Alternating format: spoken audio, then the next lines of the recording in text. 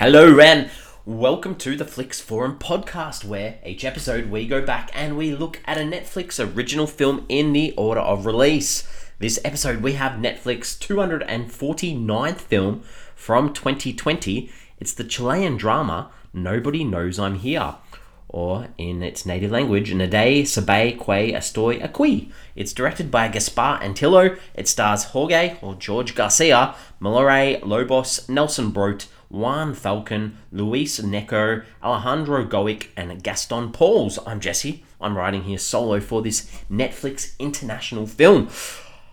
We are so close to 250 episodes. This 249. I can't believe we've been doing this for so many episodes. So super excited to get into this one and sort of leading up to next week too. But we do start our show off with the Fast Flicks, where we do a quick little summary of what the film is all about. So if you're keen on this film, want to check it out, give us a pause now, come back a bit later on, because we're going to get into it with the Fast Flicks. And this one for me, it's about a former child star who's become a recluse and he needs to discover himself. Alright, international film. As always, not much to sort of discover about this film, about how it landed on Netflix, but this is the first Netflix original film from Chile.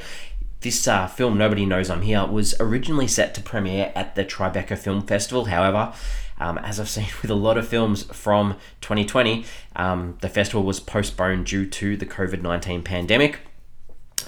This film does start, well, has some singing, or the title of the film, Nobody Knows I'm Here. It's the title of a big song in this film, as well as obviously a bit of a connection to our main character, Memo, who nobody knows where he's actually staying in this film. But the version of this soundtrack of the song was actually sung by Jorge Garcia, or George Garcia. So a nice little fact there as well. So as I mentioned, this did play sort of an online Tribeca Film Festival from the 15th of April 2020.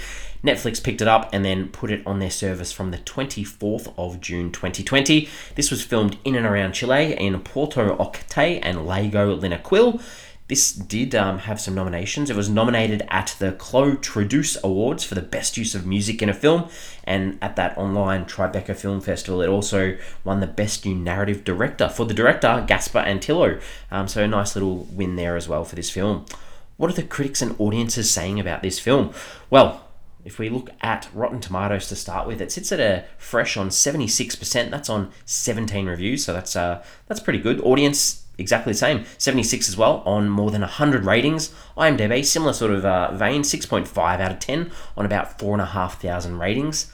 Letterboxd, it sits a little bit higher there on a 3.4 out of 5 on 8,500 ratings, but it's actually been logged by 11,000 people. And if we look at Metacritic, it sits in the positive on the green on 64, and that's on 5 critic reviews. The audience also has it in the green section on a 7.7 on 9 reviews. Translations around the world for this one. In Japanese, this film is called My Song No One Knows, so nice connection there to that song that we spoke about before. In Swedish, I don't quite get this title. It's called The Murder of Will Willis. I have no idea what that means. I have no idea what that translation actually stands for, but that's okay. It's been a while. I had a percentage match for this one on Netflix. So Netflix thought that I'd have a 58% chance of enjoying this film. And that might lead me into my early thoughts. Did Netflix get this right? No, they definitely did not. I thought this was fantastic. I thought George Garcia pulls off this incredible performance, which is like 100% believable and heartbreaking too. I mean, there's very little dialogue in this film, and I guess it makes it perfect viewing for pretty much anyone, because online there is so much criticism and negativity around Netflix and international films, and you know, people are always complaining, and I think that this one should be watched by everyone. I really enjoyed this film, and I'm going to talk a little bit about why I did soon, but before we do that, let's look at the characters in this one. Not many characters, it's a small little piece, but obviously our main character, Memo, he's this recluse, this guy that's traumatized by the impact of being a child star, and you know, as a child star, his voice was used rather than his looks, and his voice was put onto this skinnier kid, and obviously there's a little bit about body image in this, and this kid Angelo, who was the performer on stage who used the voice of Memo, you know, this guy's impacted Memo heavily, and Memo, you know, he keeps his interest in Angelo as he's older now too, because he reads his book and he wants to know where he's at, because as we see throughout this film, and this is obviously a spoiler and it leads to it, but Mimo lost it at one stage when he was younger and tackled Angelo on stage and made him wheelchair bound. So he has this interest in this guy that's almost ruined his life, but in reverse too, Memo's almost ruined his life by putting him in a wheelchair too. But Memo, he's still got this dream, I guess, of being a star, because he makes his own costumes, he performs in his room as an adult, and it's almost this thought of what could have been. He lives with his uncle, and his uncle's this really nice guy, I guess, because he's the only one that sort of, and I'll talk about his uncle now, Uncle Brolo, who he's caring and he's affectionate, and he's sort of the only person, I guess, that's ever been there for him, because we do see throughout that his dad, Memo's dad, was sort of this guy that used and abused his talent as a youngster and sort of left him and bailed on him, and we do see him come back in the film too, later on, to sort of come back and almost use him again, which is quite sad. Memo with his uncle, they live on this little, I think it's an island where it's very remote. There's no internet. There's no phone lines, and they shear sheep, and we see so much nice environment that they live in, through the forests, through the waterfalls, through those sorts of things. This nice little secluded area that helps Memo be who he wants to be not necessarily be who he wants to be, because he wants to be a star, but sort of keep himself away from the prying eye of outsiders. The only other sort of person that comes into this world is Marta, and she's the niece of this guy called Sergio, who brings or delivers goods to Memo and his uncle on this island. So she's sort of the outside connection for him, and she's caring enough to show interest in Memo, I guess, and bring him these goods and bread and food, and look after him while his uncle's hospitalized because he's here by himself. But on the other hand, she also is the reason for his downfall in this film too, because she uploads this video to YouTube of Memo, which creates more interest in that people are like, oh, this child star that we haven't seen in a long time, where is he, what's he doing, all that sort of stuff, and it's almost a little bit deceitful too, because she's built this nice connection with him, and he's actually opened up his arms to allow her in to get a little bit of an insight into him, but she abuses that. And I'm not necessarily saying she's a bad character, because her sharing this video is probably more of the influence of her boyfriend, this guy called Samuel, but I guess that boyfriend too, narrative wise, he's sort of almost there just to ensure that as an audience we know that there's no love interest between her and Memo. It's just this friendship that they're trying to build. So a little bit of a look on the characters there. Let's talk about the director, Gaspar Antillo. This is his feature debut. He's done one short before this, and then went on to direct a TV series called 42 Days of Darkness, which is a Chilean Netflix series too. So up and about, I'm interested to sort of see this guy and see if he does any more features, because as I've mentioned, I did enjoy this one. And let's talk about some scenes that I did enjoy too. I think so little dialogue. It's more about the themes, the ideas, the cinematography in this film, and nature plays such a big role too. But some things that stood out for me, I think I mentioned before that Memo's uncle, Brolo, he injures his hand trying to fix this boat, and there's blood everywhere, and this is that one stage where Memo is left by himself, and just opened up the narrative and gave more insight into him and his struggles of being by himself too. Then when we sort of see, I mentioned too, Marta sort of comes to show an interest in Memo, and there's this moment where they're sitting in the lounge room, and he flips this table because Marta picks up the book that he's reading, which is Angelo, the kid that was performing with his voice, and she's like, wow, I'm not into this. She gets up, she leaves, and he follows her, and we hear such little dialogue from him throughout, but he just breaks into song, and just to hear his voice, it was just so impactful, and it was like, okay, he needs Marta, he wants Marta there, he wants to explain himself, and the only way he can do it at the moment is through song. I thought that was cool too.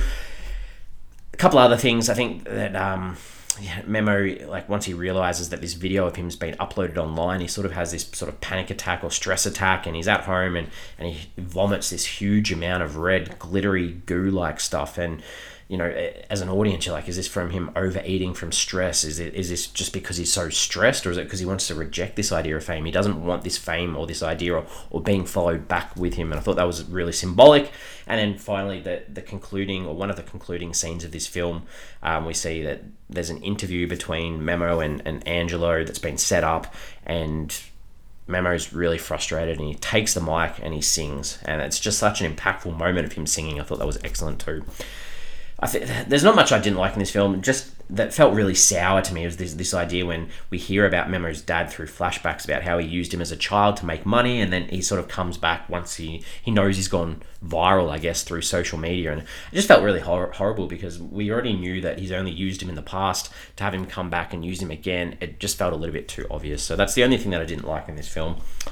And now I'm going to talk about some themes, some ideas in this one. I think, I've sort of touched on a lot of this already, but the idea of cruelties of fame and fortune, and the idea of body image and looks, and how, skinniness or beautifulness is so much more impactful or so much more recognized by the media is super sad. And the idea of the paparazzi too, and the way that they invade on privacy.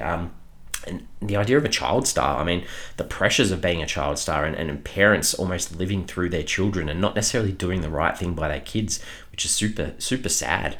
And we see there's lots of fantasy type moments in this film, and the idea that Memo is living almost in a fantasy world, this idea that, he's had humiliation in his past, and that's led to his isolation. But there are moments that we see that he wants to be seen, and maybe he's a little bit over the idea of being invisible, and he wants to get out there and escape. And they do this idea of escape through the idea of space, I guess, through like space up in the sky. We hear the words about rockets, and we see badges on, or like pins on Marta of astronauts, and she gives him a gift that's space-like. And the camera throughout does this so well at various stages, these high angle shots, and these shots like of the characters looking up in the sky at birds or clouds, or almost like sign writer clouds in the sky too. And like, is the idea of space this ultimate escape that Memo is really, really wanting? I thought that was really cool. And then we see through color too, like Memo, he wears this yellow jacket throughout the film, and he puts it on at various stages to almost hide himself from this world of hurt, that, if he puts this jacket on, he feels safe. And, how do we get rid of that jacket? How do we allow him to wear all these awesome costumes that he's been making to be on stage and be who he is? And then finally, a little bit of idea of technology too. The internet, these guys, Memo and his uncle, they live on this island, no internet, but the internet and technology sort of breaks this peacefulness of them, and the idea of nature that they're involved in, all in this one little upload of a video. So much to talk about in this film. I really enjoyed it. I think there's one thing I do need to touch on in my takeaways from this is, at various stages in this film, I really, really struggled to see what was going on through the cinematography and the lighting at stages. It was really poor, especially inside. So something to work on for our director, Gaspar Antillo, moving forward. The audience, especially if I know he probably wasn't expecting this to be a Netflix original film. He wanted it played in cinemas and things like that. But unfortunately, when you get a streaming film, the color grade at times really, really plays up. So that's a little bit off-putting at stages in this film. Some questions, some ponderings about this one. We see Memo at stages. He breaks into people's houses just to like walk around. Like, my question, I guess, is, or my thought is, why does he do this? Because it's not really explained. And I guess the idea is maybe this is about part of him like thinking about, how do I get out of my shell? Is this how normal people or people who aren't me live? And the idea that, this is the life that I could have if I can almost get over this trauma or this grief from my past, and I could live a life with other people and things like that. So that's my only thought on that one. I think I'm ready to wrap this one up. I've tried to talk as much as I can about it. We give the film a rating out of 5. For me, I love this film. I like the whole idea of fame and the cruelties of it, the issues of parents pushing their kids, the pain of making mistakes, of feeling rejected. There's so many other things that this film touches on. I think this is a really, really good film to watch. I'm giving it a 4.5 out of 5. It's excellent. I think you should give it a shot. Please do.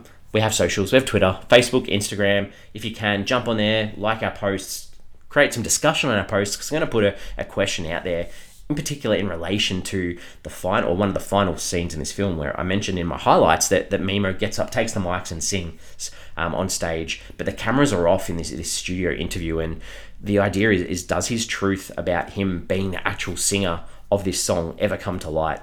Do the public actually know that this guy in a wheelchair that took his voice and is getting all the support from the public, and he's being sort of criticized? Like, does his truth that he's the actual singer come to life? Because that scene actually sort of seemed sort of half fantasy, half reality. You didn't actually know whether it was real. And I like that we finished on that. I like that we don't know that, whether he had this happy ending where the truth was revealed. But I don't know. Does someone actually think that actual truth was revealed? I'm keen to hear. So give us a follow, give us a like, get on socials. We're back, as always, next week for another episode.